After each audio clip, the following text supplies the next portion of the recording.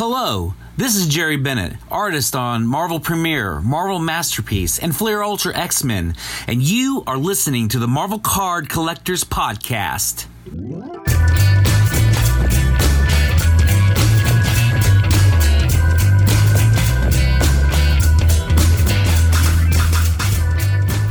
Hello, everybody. My name is Ian Taylor, and you are listening to the Marvel Card Collectors Podcast, your weekly digest of hobby goodness, brought to you by the Marvel Cards Fan Collective, an awesome community of card collectors and creators. You can find our two groups on Facebook, details of which are at the end of this podcast, so come check us out. With me, as always, is my co-pilot in all things Marvel cards. He spins the wheel, goes all in on silver, and makes it rain, baby. Heads up! Heads up! Here's another one. Another one. And another one. Another one. Why you all in my ear talking a whole bunch of shit? It's Norrin Rad. We are starting the podcast with that all day. Okay. Oh, well, here we go. Day. Here's the lawsuit. Now, hang on. Let me just check who the license holders for that is. If it's Warner Brothers, we're in trouble, baby. Because I got a message. It's less than 30 seconds. It is less than 30 seconds. It is less than 30 seconds. I'll put the comedy record scratch in on that just as I fade it out, because that's always it's always a good thing to add. How you doing, buddy? You all right? Good, brother. How you holding up? I'm doing good, honey. Doing good. I'm not sure what that was supposed to be. You went a bit even Drago from Rocky IV with your. Good. You're tiny, man. Good. I think he said something like that. Something like that. Hey, listeners, how you doing? How you doing? Wait, what do you want? No, I was talking to the listeners. They're all answering at once. I can't make out. Sorry. No, that's I quite talked over you guys. So sorry, everybody. That's all right. That's all right. They won't mind. I'm sure they won't mind. I hope they don't mind. No, never. They better not, because it's too late now. So. I've done it. I'm going to talk about our artist intro before we go any further. And it suddenly occurs to me that I actually do need to find his Instagram. So basically, you just heard the dulcet tones of Mr. Jerry Bennett, smashing guy, incredible beard. And we've used that intro before. We used it on an earlier episode. I can't remember the episode right now. But you can go to the show notes for this episode. You can find all his links. He is on Instagram as artist Jerry Bennett with 2 N's and 2 T's. And he's just a really lovely guy. I follow him on Instagram. He does all sorts of stuff. I think he does a lot of teaching as well. He does a lot of local stuff where he lives. He's kind of on various kind of community groups and helping out people with getting into artwork and visualization and things like that. So yeah, he's a nice guy. Yeah, Oklahoma. That's where he is. Oklahoma City, I believe. And his cat is gorgeous. You can see his cat on his Instagram feed. Yes, much prettier than my cat. Check that cat out. That's a handsome cat. That's a cat. That's a cat you can make money off of. Yeah, that's a cat sitting up at the dinner table, ready for its dinner. Just check. Cats have some nerve, man. Cats will do anything. His work looks great. I love his ink. It looks awesome. He's a really nice guy. I don't know if he's going to be. He was. I don't think I've seen him on more recent Marvel sets, but so I'm hoping he's back in the mix again, because I like his work. I like his vibe. I really like his. Me too. He's taking a photo at a con of someone cosplaying a Squirrel Girl. Wow, that's a good one too. That's an outfit. She did great with that tail. That's cool. I could enjoy that. And there he is, set up at com. Where is he there? Hang on a minute. Let me minimize you within this screen. Where is he? He's at Uncanny Comic Expo. That was 7 weeks ago. So you've missed it, folks. Soz. But there he is.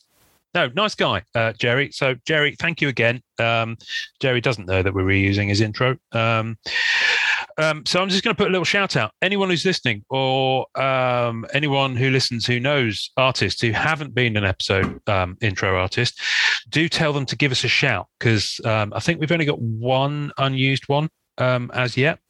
Yes. But otherwise, we're kind of fresh out. We've had loads of really gorgeous ones. And hey, if you're not just wanting to be an intro artist, you can always come onto the podcast as well and talk to us about your work. We're more than happy to talk to you. There is one artist who is in the queue to come and talk to us, a sketch artist. And just in case he's listening to this and thinking, well, you haven't got back to me about me wanting to come on. It's because you're Central Time, and I keep forgetting to talk to Norrin and find out when we can do something that works for Central Time, because I'm in the UK. So, yeah, I don't know when we're going to get to you, my friend, but I'll reach out to you because it's just reminded me, because I feel bad when I leave people hanging. I don't like leaving people hanging, Norrin. That's good. It's you rude. Shouldn't. It's rude. It's very rude. If they're off a cliff and they're just there. Well, there is that. There is that. What stressful situation for that person? There is. It's almost as frustrating as a one-handed man hanging off a cliff with itchy gonads. Wow. Is that a saying? Or is that it is. It's kind of a thing, yeah. It's kind of a thing. One day I'm going to go over there. People are like, that's not a thing. And I'm going to realize you've been pulling my leg this whole time. Your legs are long enough to be pulled from here. True. One thing I will say, actually, and this is slightly tangential, but I don't know about you, Norrin. I get an awful lot of PMs from people. And sometimes I get them, and I get them because they've been sent overnight in America. Well, they've been sent at normal evening times in America, but because I'm in the UK, they're overnight. They come in overnight my time, so I don't see them until I wake. And I often read them with the phone like 2 inches away from my my head on the pillow, whilst half asleep through one eye before I snooze my alarm clock again, and then I completely forget to respond. So if anyone's had that happen, please forgive me, because I do wake up to usually, a small handful most mornings, and it can be quite a lot to keep up with, especially if it's a lot. Yeah, especially if my daughter wakes me up. So apologies for that. What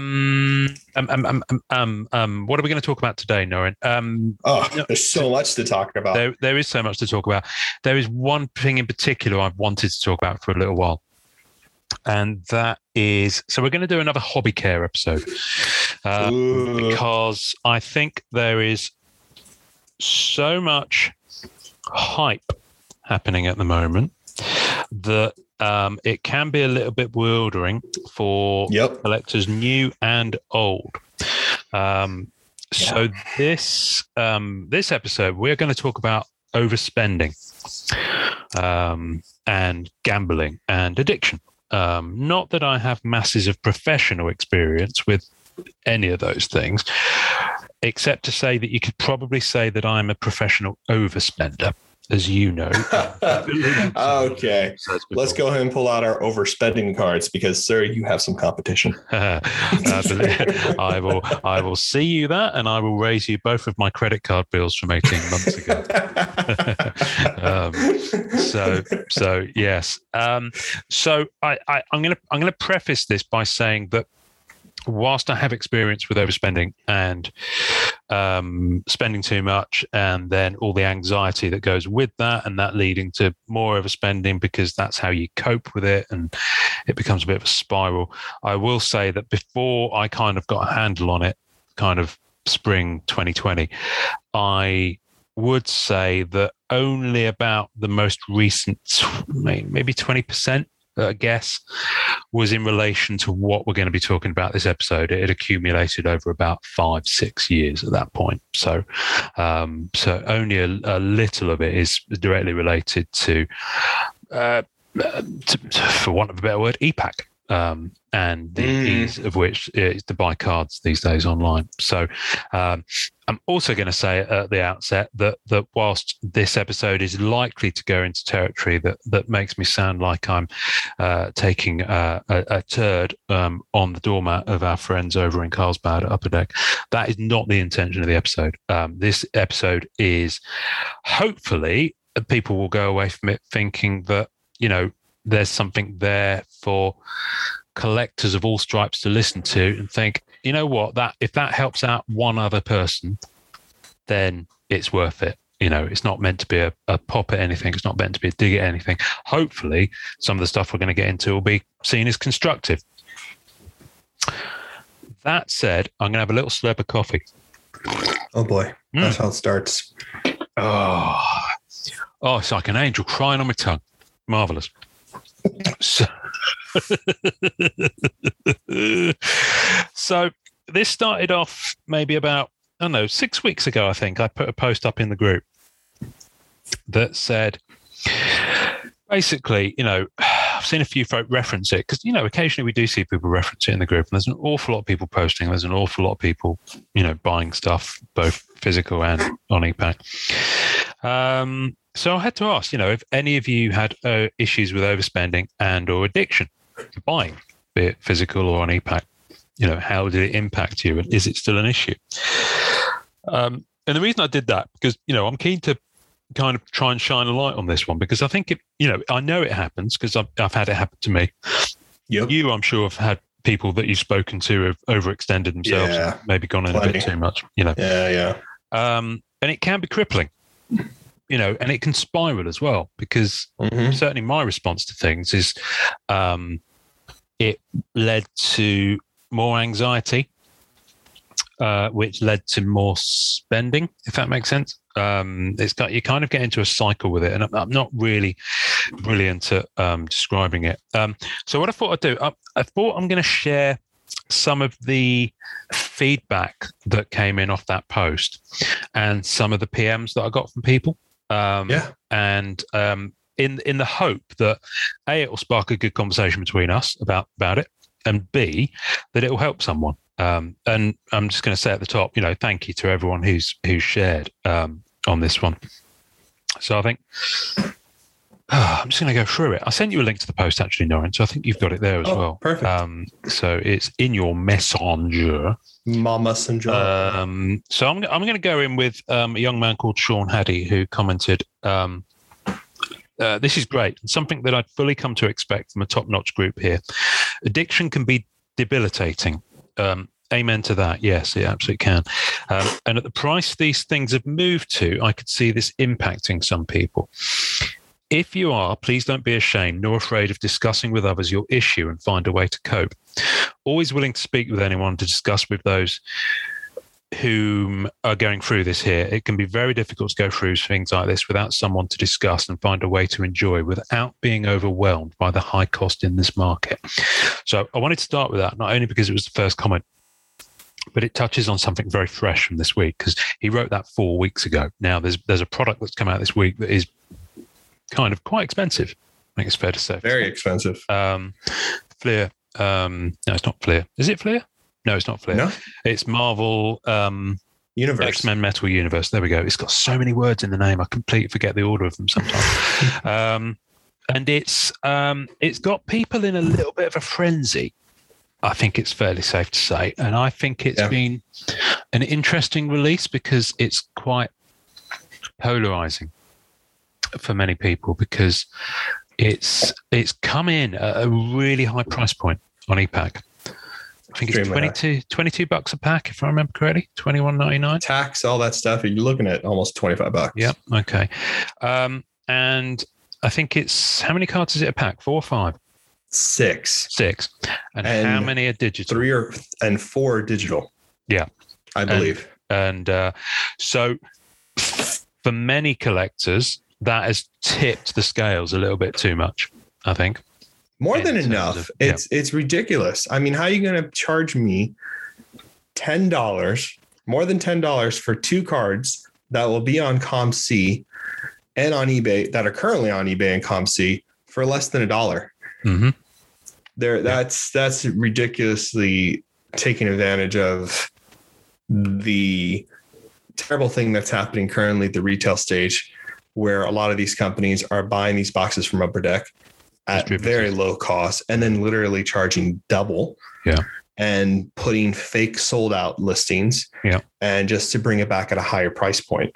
A lot of market manipulation going on, a lot of FOMO going on, forcibly people feeling FOMO. It's quite awful. Yeah, it is. And it's, and the unfortunate thing that I've seen in the last week is that people have seen it happen. And there's been some pretty regular buyers, pretty, steady collectors who've said, that's it, I'm out. I'm not even going there. I'm walking away. There's also been some people who've been like, I bought some, and I've already overspent, and I'm out. Yeah. And it's kind of led to a little bit of an interesting few days. Let's put it that way. And let's just be clear. If you do have the income to do it and you do want to spend that money, absolutely cool and gang. That's absolutely fine. I'm not dissing you whatsoever. But personally, and I think this is a view shared by quite a few, I think that's past the value exchange isn't there for me as a customer. $22 for something where 2/3 of it isn't a real card. It kind of, and yes, if I collect multiple copies of that digital card, I can get a real one, but it's no longer real cards. Part of the slogan of ePack was real cards, and it's for the amount of money, I'm sorry, but I expect real cards. If I'm going to spend $22 on pack, which is up there with Marvel Masterpieces kind of prices. In fact, I think the boxes come in at about the same as Marvel Masterpieces, if I remember correctly. Yeah. I mean, they're $250, $260 something or whatever. So it's crazy. And listen, I get that there are rising costs associated with producing everything these days. No, I'm sorry. Come on. Which is fine. But you're not making the packaging. You're not making the wrappers. Yes, you're having to pay COMC still, but quite frankly, that's partly what you pay. Yeah, and COMC, if COMC is like charging you more than what they should, you need to get somebody else because between shipping costs and everything else and cards being shipped to people that are not the cards they have on their COMC order. Oh yeah. That kind of stuff. Yeah. That's insane. Yeah. So I guess what I'm saying is, Marvel X-Men Metal Universe has tipped the balance for a lot of people and it's caused some consternation. We're going to come back to that because that was interesting that Sean said that 4 weeks ago when things were moving in this direction. And since then, that set has come out on the market. I think Andrew Cervi or Cherby, I'm never quite sure how to pronounce your surname, Andrew. Apologies if I mucked that up.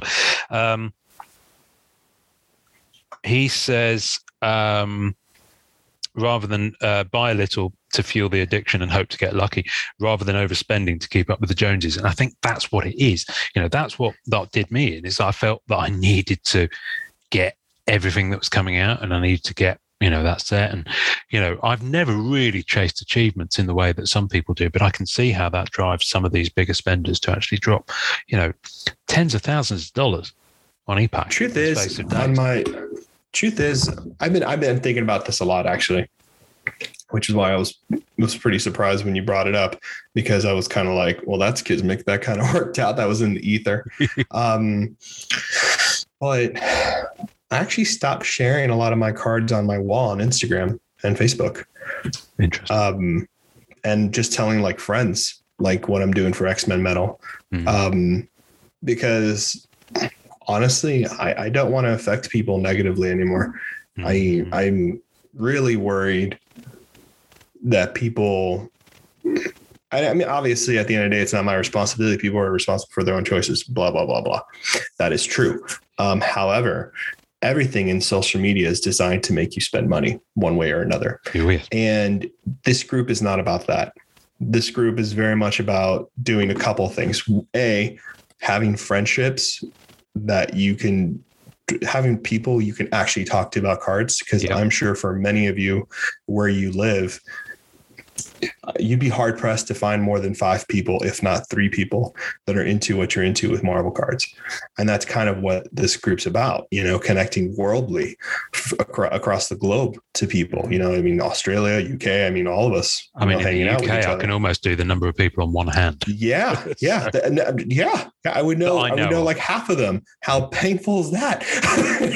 You know what I mean? But, it's about friendships. And second would be locating cards from older sets that you want to complete. That's become even harder now with, sports collectors and hype collectors. And there are hype collectors out there, people who collect to hype the product to increase the value of their collection. That is real and exists. And if you say it doesn't, you're lying, period. This is more about helping people complete old sets when other people have extras, making a little money for people, which is not a terrible thing. It's not taboo, but holding someone over a barrel is really not what this group's about either. And locating cards that are really rare and difficult cards to find that you maybe want to search for, like 1-of-1s, printing plates, things to like fix up a collection or whatever the case may be. Yeah. And so much of this hobby and many other hobbies, actually, I was just watching something that I was going to do a video on probably, well, not this week because I'm crazy busy, but a video on, which is what's happening in the video game world right now, where the people who grade video games, I believe it's WATA, don't have a publishing, a population report, unlike PSA and BGS. Oh, interesting. You can't see how many 10s there are or 8s there are or 9s they are. And this whole video is a great exploration on how WATA is connected to Heritage Auctions and how they're speculating that people at Heritage Auctions and the main person there has a collection and they were posting that collection on Heritage Auction and buying it back at a higher price to increase the value of their own stuff, which is pretty fascinating. And I can see that happening in the card world. And I know people who are doing that, very much doing that and increasing the value of their collection. Now, there's something to be said in part of this and us talking about FOMO, budgeting, buying, and all stuff. And I promise this relates. The value of a card is not just simply how much you value the card, because for me, that doesn't make sense. I enjoy what I collect, but I also collect things that I feel comfortable in collecting. And that's the second part of this for me. I don't collect things that I feel are, because I can like something, I can put a picture on my desktop, like it all day. I don't need to own it. You know what I mean? Collecting is part of the collecting for me is the actions, is the emotions, right? Finding where it is, being a detective, finding this, doing this, obtaining it, enjoying it, getting to put it on display. It's that journey that makes me a collector, not the end result.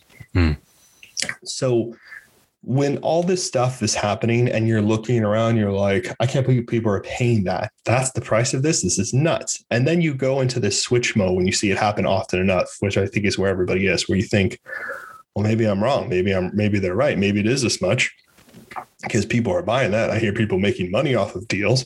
I hear people selling cards and getting the cash that actually went through.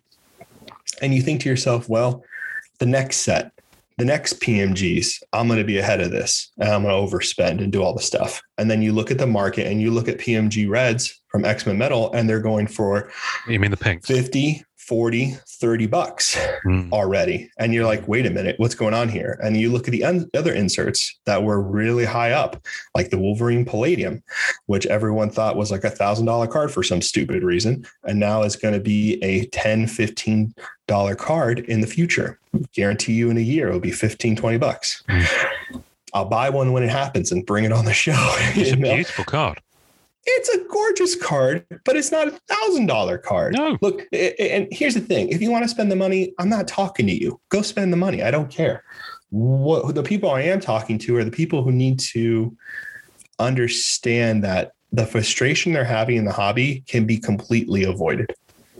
Yes, absolutely. It's not something that is innate to the hobby. It is not something that is, you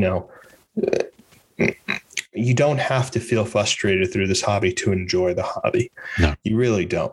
And the best thing to do is just practice patience. You know what I mean? Yeah, you can't be with all the cool kids who are running around the yard with those fancy cards, but I guarantee you those cool kids with those fancy cards are losing a lot of money and a lot of time just to say they're cool. You know what I mean? Yeah.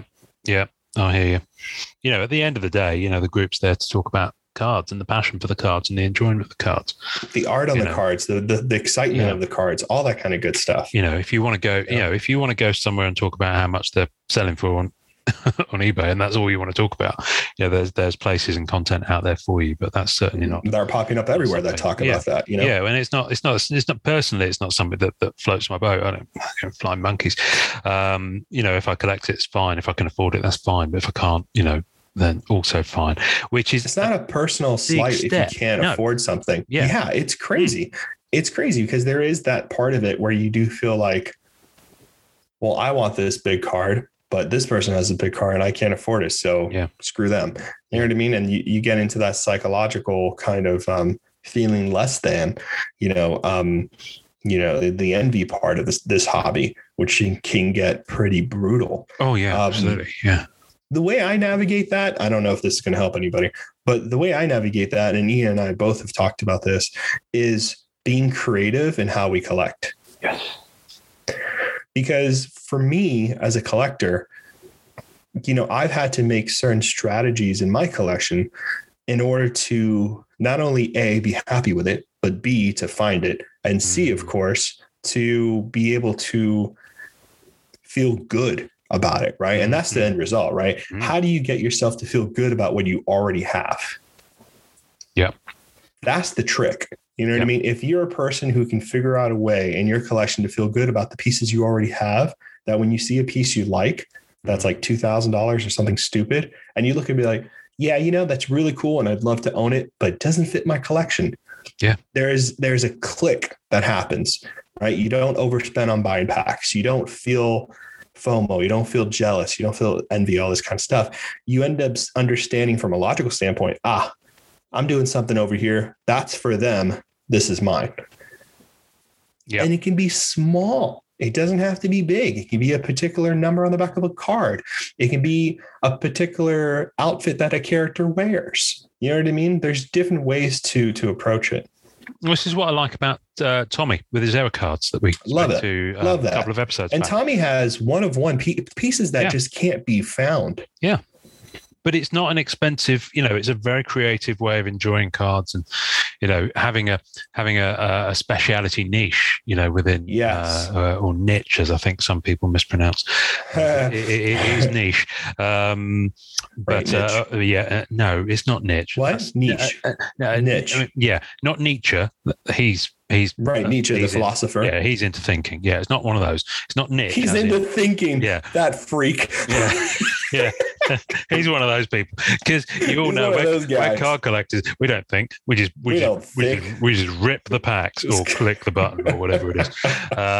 But Tommy's found a really creative way to do that without bankrupting himself. And it's part of his life, but it isn't his life. It isn't his whole. Yes, and he also said something which I feel very close to is like he's like, if there is a big card once a year, I buy the big card. Yeah. And I was just like so impressed by that because he was like, in his creative thinking of his collection, big cards, fortunately for him, don't always pop. So it aligns with his budget. Mm-hmm. But if there is a card that's an error of a big character and someone wants to sell it, Tommy understands the prices of these things and can understand there is a second part to this that I want people to know. I didn't know this when I first started seriously collecting, which is where I'm at now. I'm like a serious collector because of the time I've put into it, not because of the collection I have, just the time. There's a point with your collecting where you kind of start, you've collected, at one point you collect for so long that all the things you have build up the prestige of your collection. Does that make sense? Yeah, absolutely. Yeah. You build up a prestige. You don't buy into a prestige with a collection. And I think that's a significant difference that a lot of people don't understand when they get into cards or any hobby. They think, well, if I buy the best, like a lot of yahoos right now, celebrities, people who are trying to have collectibles as stocks, people who talk about this stuff it's on the whole formal, asset class. I've heard people reference asset class. There we go. People are buying into it as assets and it is right. People are starting to treat collectibles as stocks because they don't understand the stock market. They have no, nostalgic feel for it, and they're trying to do it with collectibles, which I can see happening for the future. That has a tax benefit. That's why exactly. Yeah. That's it. Exactly. So the interesting thing here about all that is that you've seen a lot of people, and this, I'm sure this is what creates real FOMO. And this is the problem with X-Men Metal. It's directly related to it, is that you're seeing people buy grails and spending loads of money on grail cards. And then you think they have great collections. They don't. I'm sorry, but they don't. You don't have a great collection if you have all Grail cards. What you have is a hollow collection. And yeah, I am going to say it and be kind of harsh about it because it's true. You know what I mean? It's a collection not made out of love. It's a collection made out of status. Mm-hmm. And yeah, I'm going to judge. I can be honest with myself. I judge that for sure, mm-hmm. Because I think all you're really doing is you're treating the hobby lesser than if you think all Pokemon relies on is Charizard first edition, right? You're treating Marvel less than if all you think is a green Spider-Man PMG, all that the hobby is worth. Mm. Yeah, absolutely. Because the collection for me, my personal take on it is that the most satisfaction of a collection comes in acknowledging that it is more than the sum of its parts. It is. I mean, I'm looking around and I've got in my briefcase over there, my Black Cat briefcase, I know I've got a purple PMG from Fleer Ultra Spider-Man. I've also got loads of really random 50 cents TCG cards. The good stuff. And all of the, and you know what was the more difficult thing to find? The 50-cent card. 100%. So I remember the hunt. I remember the hunt of all those cheap cards.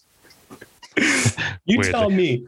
You go find a foreign cards. When you start getting into foreign cards, you come tell me what's difficult to find.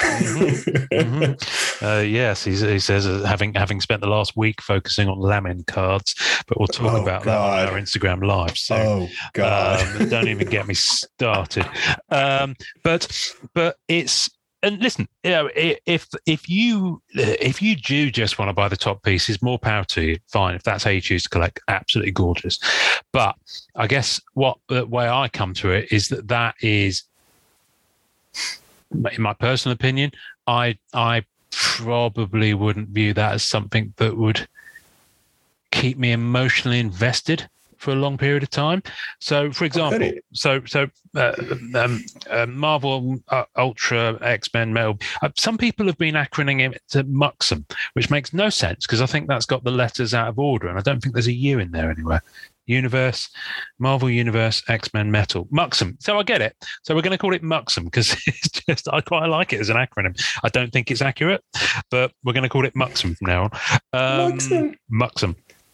I think the thing with MUXM, and this was just my choice. I looked at it and I was like, I don't dig the set.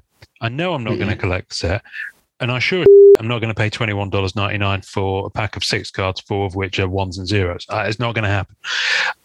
But I was thinking, I've had sets come out previously where the price point has jumped. Anime's a prime example where I already had it physical, and I just went in, bought some on e-pack just because it was coming out. And I thought, well, this time the price point is above the point where I'm willing to do that. I can afford to, ironically, without overspending now, but I didn't want to spend the money I had in my PayPal account on that. So I kind of figured out, okay, well, how much would I normally have spent on Sync? Because I wouldn't have bought a box at $2.50. I don't love it that much. But I'd have gone in and maybe had 3 or 4 nibbles at 2 packs each time. So you can quickly do the sums on that. That's $44 times 4, right? Which is... Arf. Yeah, anyways, best part of $200. I took that $200 and I bought a Daniel Craig auto from a James Bond film, on-card auto. Done. And I was like, you know what? I've got it in hand already. My daughter was looking at it earlier on. I kept it very much. brave man. Yeah, I kept it very much in its protective packaging. And you know what? That'll stay with me forever, and I love it. I absolutely love it. And it's on card. It's a beautiful card, Ian. And I know it's not a Marvel card, but anyway, what I'm saying is, I was like, I can waste the money on. And there's a very strong word there, waste the money, but that's my choice. My perception was didn't want to waste the money on rolling the dice because there's no way I'm going to get a significant part of the collection. There's no reason. Look, I'm going to tell you guys right now, and I know a lot of times people in the group famously put 1 pack. Look, I opened 1 pack and I got this Wolverine green PMG. I was about to come on to this, but yes. I'm sure it happens for people, and I'm not making fun of everybody. I'm really generally kind of super happy for people who get that experience because that's an experience to remember. Yeah. And that is a great experience to build collections off of. Yeah. Like, that's a big deal. That's really cool, and it should be celebrated. Yes. But I'm here to tell you, I've opened up 4 packs. I opened up 1 pack on the first day just to get the experience. Yeah. Right. That was my choice. Nothing. I mean, less than nothing. I couldn't recuperate any money. If I tried, it'd be like $2. Now, when you open up packs, I'm sure there's someone on the other side saying, yeah, but if you open up packs thinking you're going to recuperate, you're going to be disappointed all the time. This is true. You're absolutely right. The problem is that I can't even enjoy my collection because a third of it, no, more than a third of it can't be enjoyed unless I have my computer up and running. That's not building towards anything. See, that's the thing that upsets me. You know what I mean? That's the thing that feels very disappointing. And I feel was wrong on Upper Deck's part to arrange the set in this way digitally. Because it is very cash grabby. I'm sure some of it in a way was to prolong the set from selling out. Yeah. But sets are going to sell out. That doesn't matter. The point is, though, is that when people buy a pack, they feel good walking away from that. Or they buy a box, they feel, you can't even buy a box of this product and feel good about walking away from it. It's really not there. The experience is not there whatsoever. Yeah. It's just not. So that's a huge problem there. Yeah. But I mean, the thing that I struggle with is the Black Diamond. Now, I know Black Diamond isn't everyone's cup of tea. Not many people do MCU stuff. Okay. Or not as many people as perhaps do the comic art stuff in the group. I think it's probably the fairest way to say. Awful lot of people who do MCU stuff who just don't engage with, because that's all they do. Yeah, they don't engage with the comic art side of things. I think the interesting thing about Black Diamond is that whatever your thoughts on what you got, what did you get? 5 cards, was it? I think it was 5 cards, 5 or 6, tops. Whatever your thoughts about the ones that you got, you can't deny the quality of the production of those cards. Okay. All there. And there is a tangible value. It might not be what you spent on the box. In some cases, if you got like a Chris Evans auto, or if you got a 6 gem, then yes, obviously the value of your pools exceeds the value of the box. But if that's what you're in it for, I don't understand. This is the thing for me, and this is where it crosses into gambling, and this is where the whole kind of the one-arm bandit kind of aspect of buying cards online comes in. Is it crosses over into gambling? Because you expect that if you're going to put, I don't know, just say, I'm old school, and I remember when you put 10p in a video game to get 20 minutes play. I know that doesn't happen anymore. Yes. There's just things. So if you're going to put like a 10-cent piece into the thing, pull the one-arm bandit. You don't obviously you hope in some part of your head that it'll come up all 7s and you'll get like $1 worth of money come out human nature, or whatever it is. But yeah, of course you want that to happen. But the problem is that with it being online in the way it is, it's all too easy to do that. And this isn't a cheap thing. So you do get into the point where it hits, for some people, not for everyone, but for some people, it is in the same lane as gambling addiction. And, I'm sure some people are going, but it's not a gambling site. I know it's not a gambling site, but people are gambling using the packs. It's a game 100%. Of chance. It's an odds thing. The odds are there. I mean, the words odds are in every single product description. You're opening a product where you don't know what you're going to receive. That's gambling. Which is the same. Period. Yeah, which is the same as physical products. Yes, I know. Of course. But physical products is slightly different in that there are innate controls within the fact that it's physical, within the fact that, you've got to wait for another box to be delivered. You've got this, might have to drive to get it. They might only have 2 boxes. There are enough controls to prevent the impulse part of the human process, of the human brain, the dopamine hit you get from getting a red flash when you open up in dopamine, endorphins, whatever it is, whatever that reaction is. It's the same as that rewarding little jingle that you get in a video game, or in one of those online games like Animal Crossing or whatever it is, where you get a little jingle, and that has been scientifically proven to release good stuff into your brain. That's You know, why just it's there. that jingle, which is why it's there. So, you know, the whole gamification of EPAC is great, and it makes it a lot of fun for a lot of people. But, and this is used in the UK on adverts for online betting and online casinos, you know, those things where you can go on and you Yes. can play poker online. When the fun stops, stop. And it's up there for a reason. And that's a government-led initiative that all of these sites in the UK have to follow. One of the other things I was going to get onto this with another comment, but I'm just going to mention it now because I'm on a roll with this one. One of the things that someone said was in relation to if you're on a site that is a gambling site, so one of those online sites, they allow a user to put a control in place to stop them spending in a certain time frame or to stop them spending when they get to a certain amount. They also put things in place where, which I think is about to happen, certainly in the UK, is that if you've set a withdrawal of funds, it's no longer possible to reverse that withdrawal of funds to re-gamble it. So if you suddenly, you know, if you decide to take money out and then you get the urge to go and gamble again, you can't stop that withdrawal from, you know, the process of happening.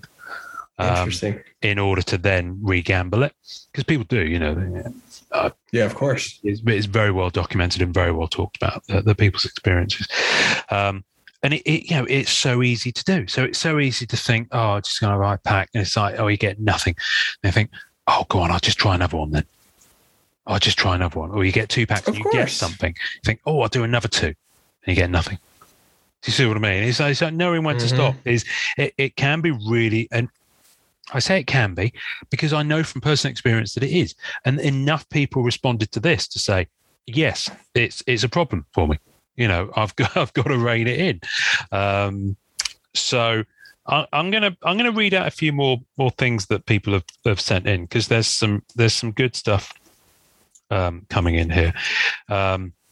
One person did comment. People always post the hits; they don't always post the. You know, as in those packs. That's a great one. Yeah, as in those packs where they get the red flashes, but no one ever posts the 20 packs in between. You can see when you go onto their user thing, you can see they've opened 20 packs worth of product by the order of things added to their collection. So, so someone else has commented, it's absolutely none of my business how people spend their money. Absolutely true. None of my business how you spend your money. That's absolutely fine. If you want to spend it on me, I'd love it. Yeah, baby. I love it. That said, personally, this is John Riddles who said this. I think of the following before I fund one of my collecting hobbies. So this is some sage advice, people.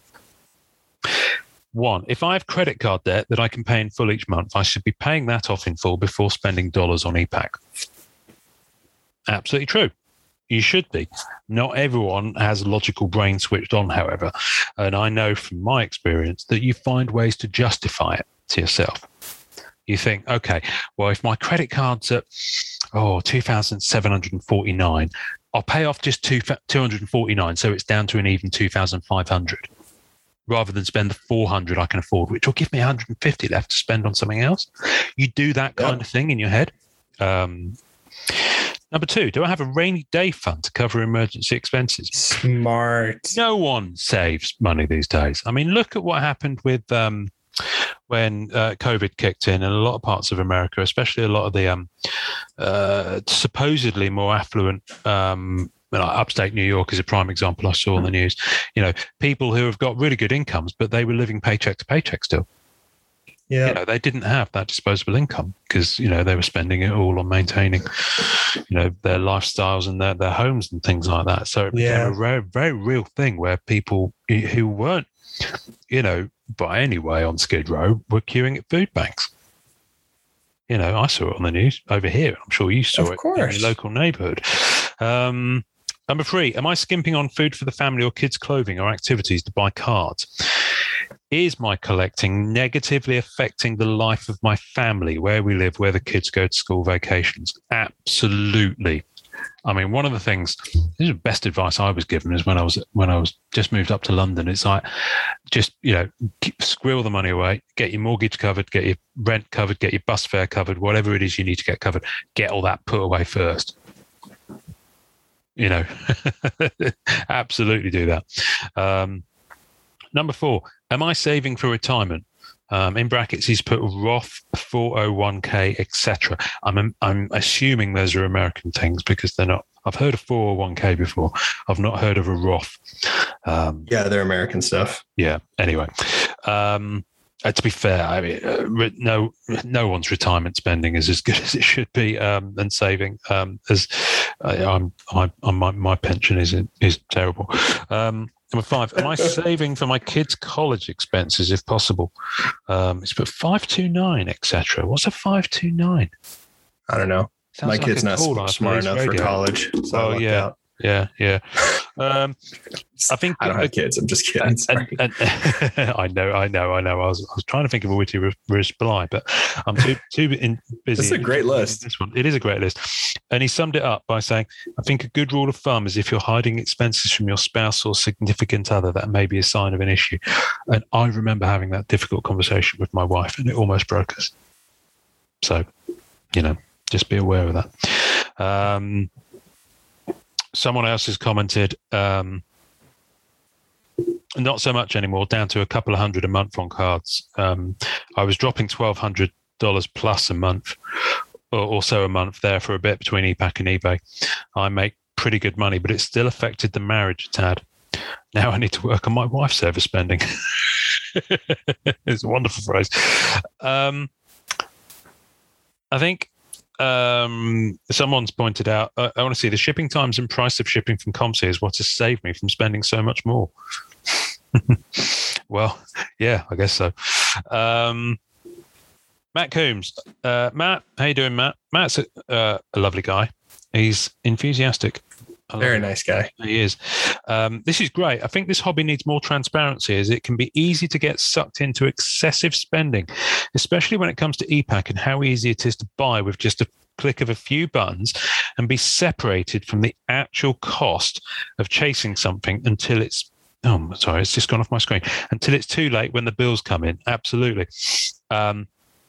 I also think, as much as I love this group, it can be very detrimental to some, as this is a brag board kind of space, always showing hits and big time cards, but not explaining how much money or time was spent to get it. I think that's true of any social media platform. Yes. 100%. Absolutely. Sometimes people could just get lucky, just like gambling on single pack or box pulls, that usually it's hundreds of packs and lots of boxes to get the hits. Will be interesting to see how this episode plays out. Well, you are part of it, Matt. And this is kind of the idea. People have been, I want people to kind of feed in these experiences. Robert Baker. Hello, Robert. Hello, Bob. G'day, Bob. Rob. He left the group for a while, actually, and he came back. And I know Rob's had some challenges with things over the past year or so. He's come back to the group, and he wanted to contribute. So he sent me a DM because he didn't want it on the opening thing. He said, "So my issue, especially with ePack, was the ease of spending and the rush of getting a red flash. It does not match well with my strong depression. It pretty much gave me a high for a couple of seconds, and combined that with the easy access to get more cards. It was horrible for my bank account and put me in a debt that was hard to get out of. I had to sell everything to recoup, and it broke me mentally for a little bit." Oh, I'm sorry to hear that, man. Oh, God. Currently, yes, it is still a struggle. I need to be more responsible with the money, but man, do I enjoy the community, which has made me want to come back to it. And that's great. I mean, that's what it should be about. That makes me really happy. It should be about, bigging up and seeing other people. And celebrating their success as much as, again, I stress that if you have dropped a load of money and it was your choice to do so and you can afford to do so and you're not having any financial hardship at all for doing it, then I celebrate your success and the stuff that you've pulled. Of course. I'm really happy for you. And then 2 days ago, so this is the second post I wanted to reference, a fella called Alan Lay, apologies, Alan, if I've mucked up your name. In response to the Muxum release, put the following on group. And I think this almost sums up the entire episode. It's a little bit long, so bear with me. Settle in, dear. Settle in. Settle in. I might put some soft music behind this one, actually. Ooh, do. Hi, everyone. It's been exciting to see everyone's X-Men metal pulls and achievements in the past 24 hours. It's definitely a frenzy out there in EPAC land at the moment. Oh, yeah, that's saying something. A frenzy. Yeah. In the middle of all this craziness, though, I just want to share something. I was pretty excited about the whole thing in the beginning and was really looking forward to it. However, when I saw the price yesterday, I knew right off the bat that it wasn't a wise decision for me to even get involved, as it takes a lot of my time and throws my financial plans off balance, and I'm very glad I stayed away. Most of us know that there's a gambling component in this hobby, and especially with how this series has been set up. Chasing that high from pulling an awesome card or getting that achievement can often get a bit out of hand, and especially with the price tag, the stakes are higher. I just want to hopefully help some of you out there to pause a minute and make sure that this is okay for you. That despite how great these chases are, that other parts of your life is not being affected. Are your finances in order? Are your families happy and being taken care of? And most importantly, that you are taking care of yourself, that you are eating right, getting enough sleep, exercise, and that you're in generally good state of mind about this. And most of us know the rabbit hole can get really deep in this hobby. For a lot of us, this hobby and should this is.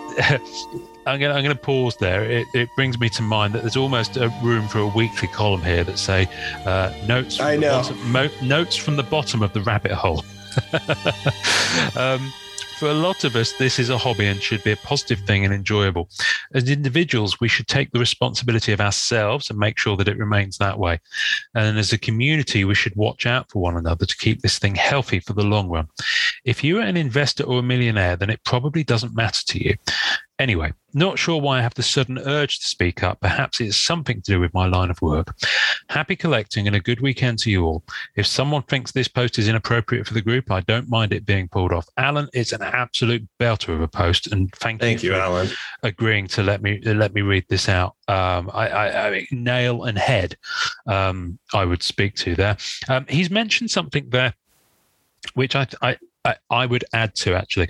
As individuals, we should take the responsibility of ourselves and make sure that it remains that way. I think that's true.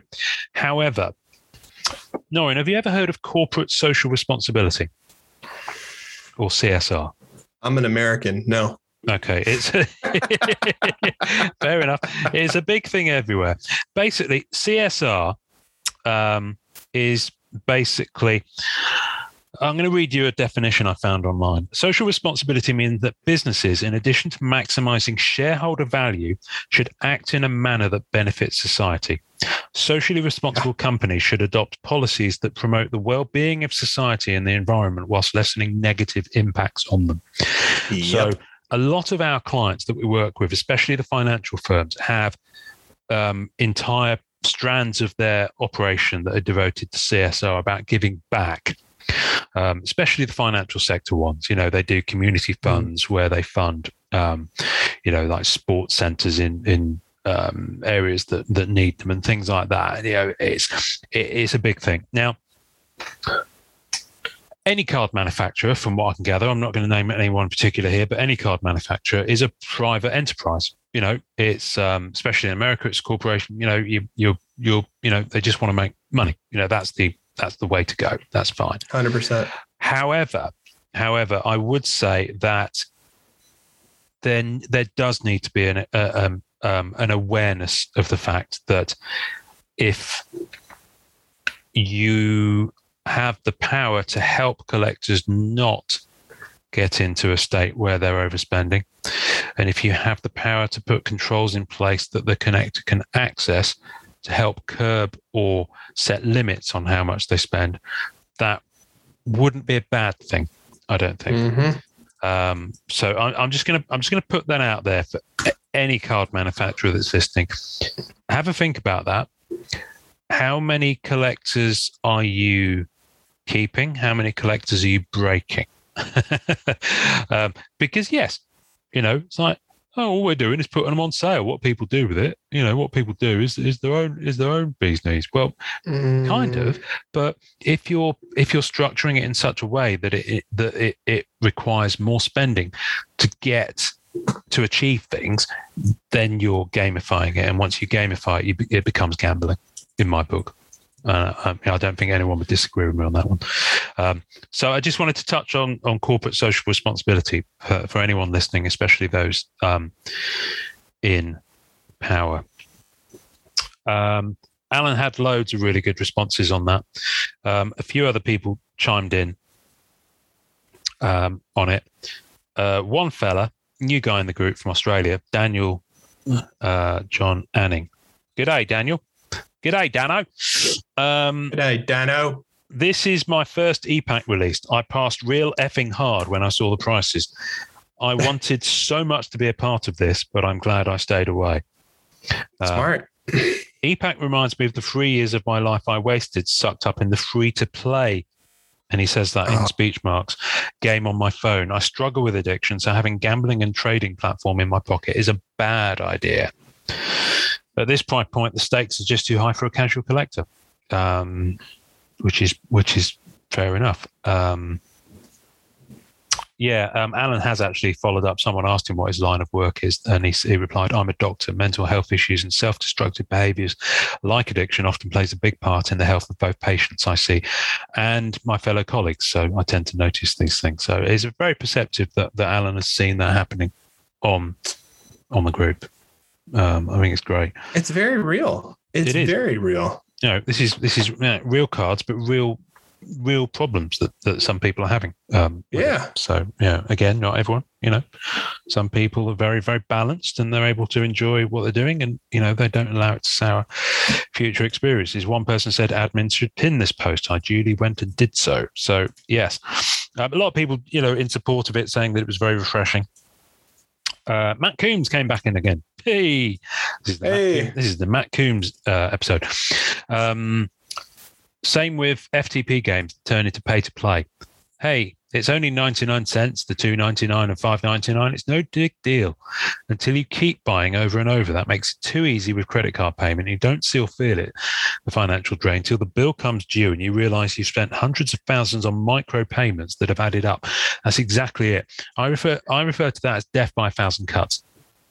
Ooh, good one. Death by 1,000 tiny cuts, which really is why I stopped participating in my previous vice on spending was retro video games. And a lot of those groups allow raffles or Razzies, as people refer to them, to try and avoid the Facebook algorithms that recognize the word raffles. Here's a tip.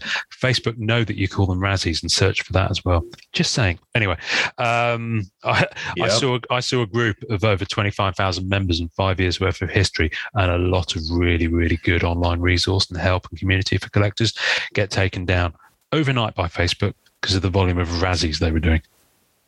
Jesus.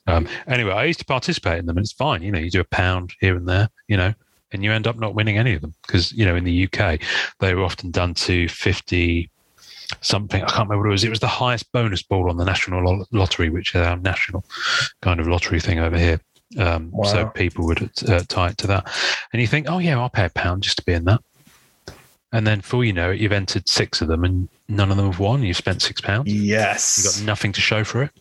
Nothing. Imagine doing that like week in, week out for weeks. So, I stopped doing that. Yeah, as you should. Anyway, back to Matt, which is why we don't allow raffles in the group. Just right, for exactly. anyone listening, it's just if you ever want to know, we don't allow raffles in the group. And I know a lot of people enjoy doing paid spot breaks. And it's a big thing in sports. We also don't allow those in the group because it's just. Well, that's why I don't do them on my Instagram. Yeah, people do. I don't do box breaks. Yeah, but I don't do them. Yeah. My vice was MCOC, Marvel Contest of Champions. Had a deadly combination: Marvel, fun fighting game, gambling aspect, and competition. I spent thousands on a mobile video game. Didn't really sink in until I talked to someone.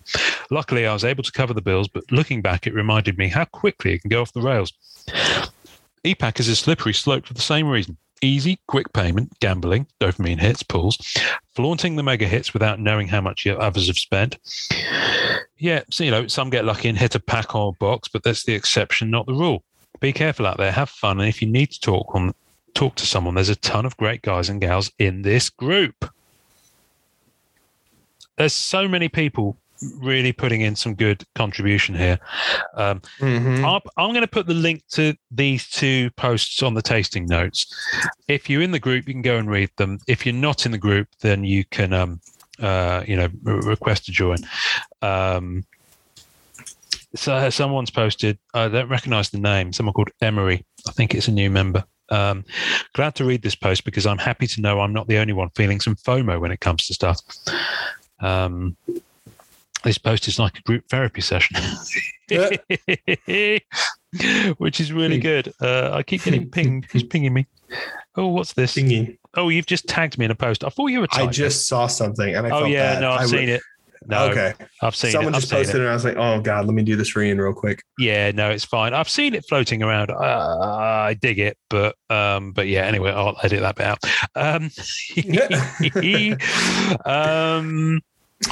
And I'm kind of going to, I'm almost finished with what I was going to say. I've got a couple more things I want to read out and then we'll kind of, so I don't want to come off too preachy. I'm hoping that we're going to help someone.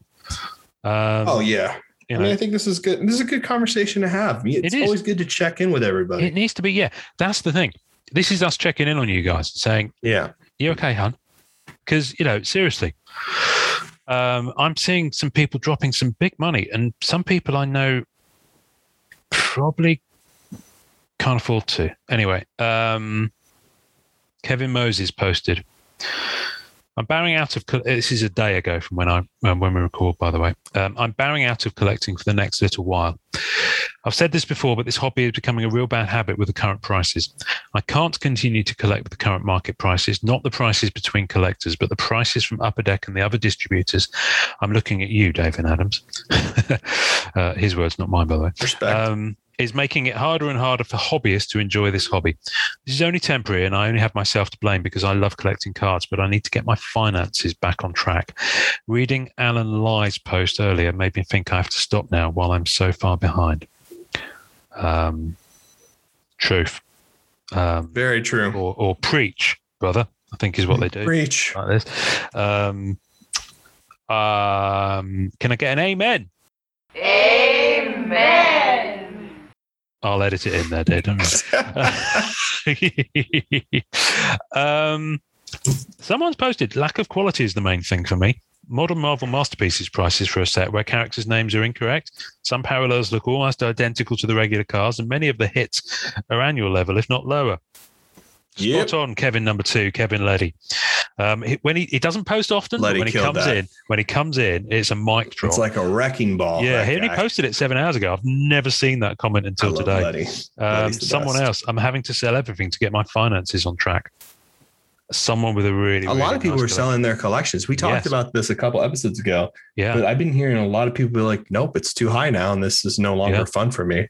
And people are just selling off their stuff, which makes me really sad because instead of the hobby growing as an audience of people who are into Marvel cards, it's just being shifted into people who will dump Marvel cards the moment it starts to take a plunge. I know. And people are, and it's a shame because my worry is that people who've come in and had this fast burnout are walking away and looking back bitterly at the experience.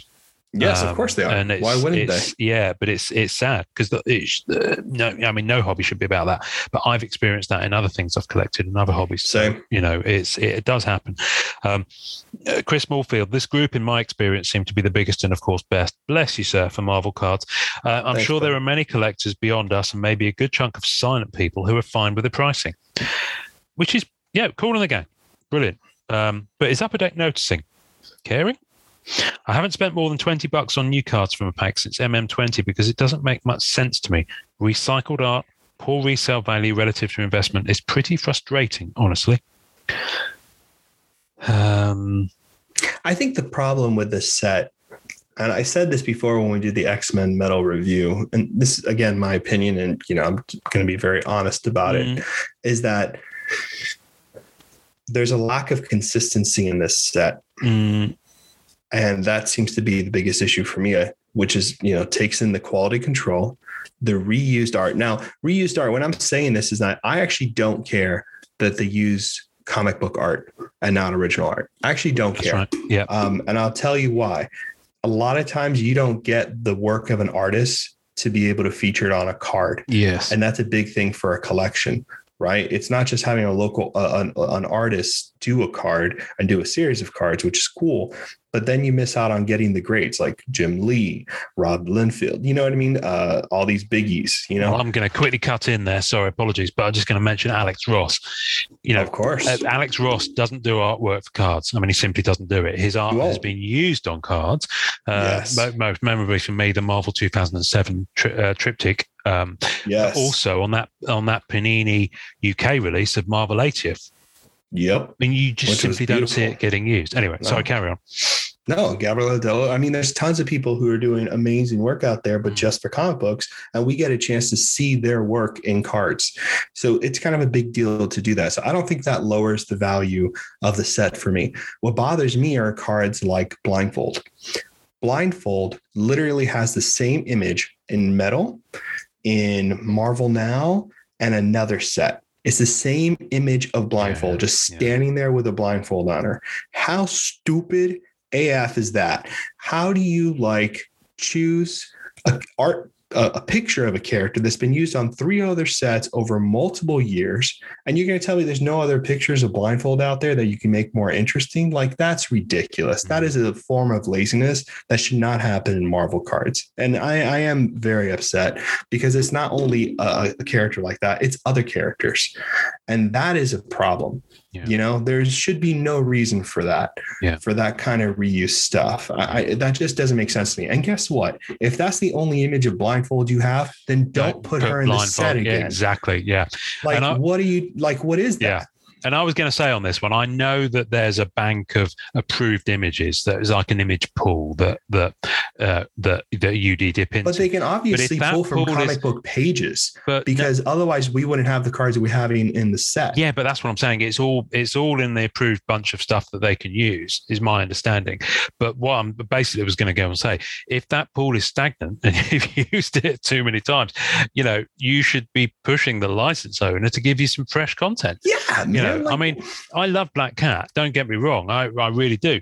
But believe it or not, my favorite image, and you know this, my favorite image of her isn't her first appearance cover of Amazing Spider-Man 194. But that image of her I think I went through. I think it's on 7 cards in the last 10 years. It's ridiculous. Jesus. And it's great and it's lovely. But have a tag system in your library. There's no reason that every image you have chosen in the past is not be able to be tagged in some category where you're like, here's this image and you get a red flag. Take the time, invest in the process, be organized. There's no reason for that to be happening. I don't care. I'm sure licensing, at that point, that's just crazy though. 10 times same art. That's just uncalled for. Yeah, it is. It's just not. It's just not the way it should be. Yeah. Jose Solares. Jose is a lovely fella, quiet fella. He's always been around in the groups. Lovely guy.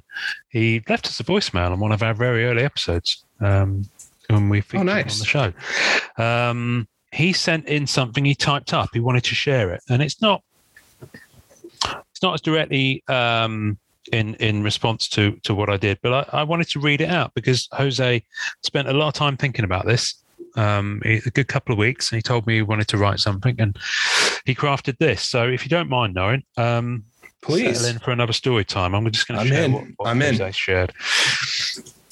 Growing up, I was overweight, wore Coke bottle glasses, and had straight A's in school. I also had an affinity for Marvel cards and action figures.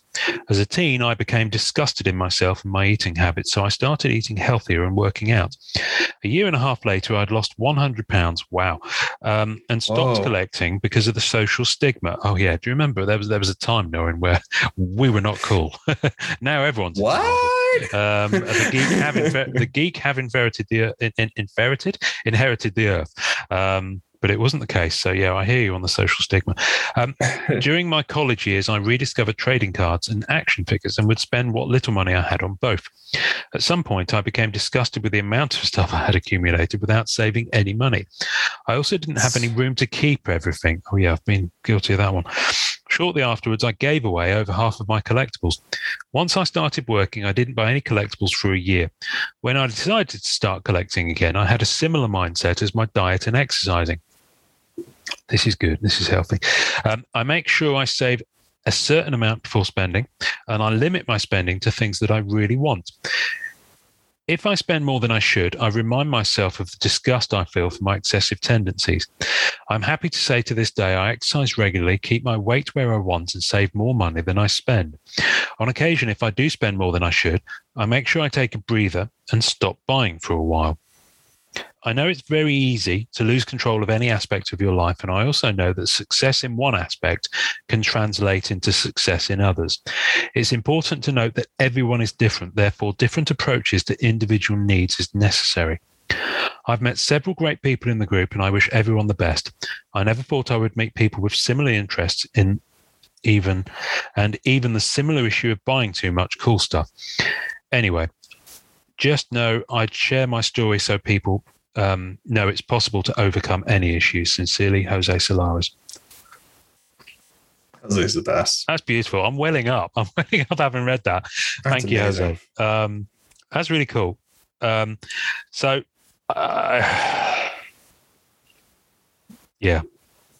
that's kind of flawed. That's lovely.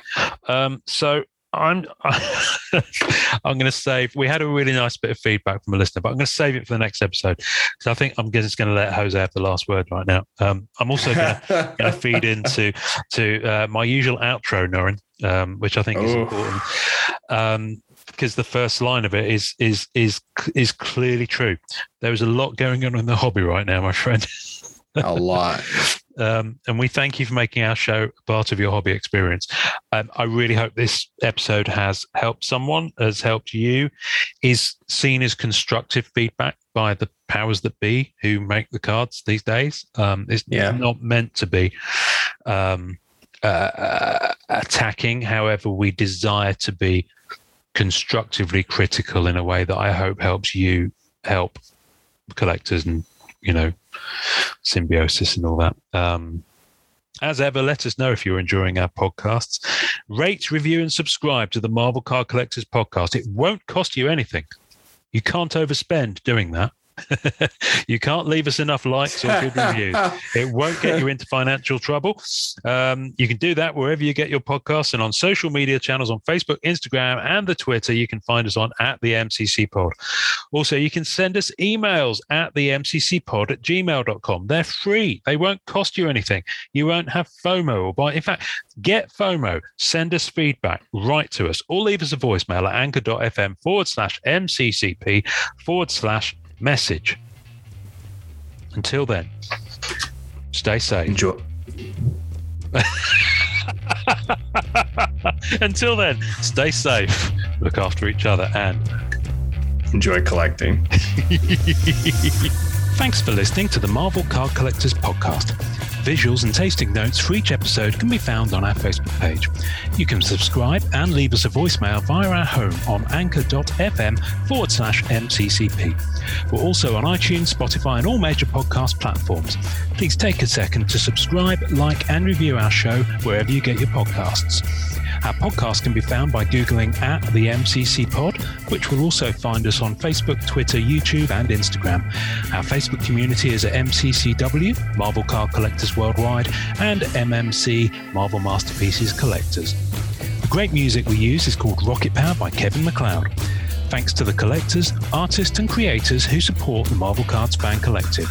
We'll see you next time, and remember, it's a small hobby but a fun one. Make mine Marvel and enjoy collecting. One person commented with the best comment in the world, and it will be part of the episode title. I motion from this point forward, EPAC officially be renamed the Red Glow Casino. That's a great one. Which is wonderful. I think that's all we can say about that.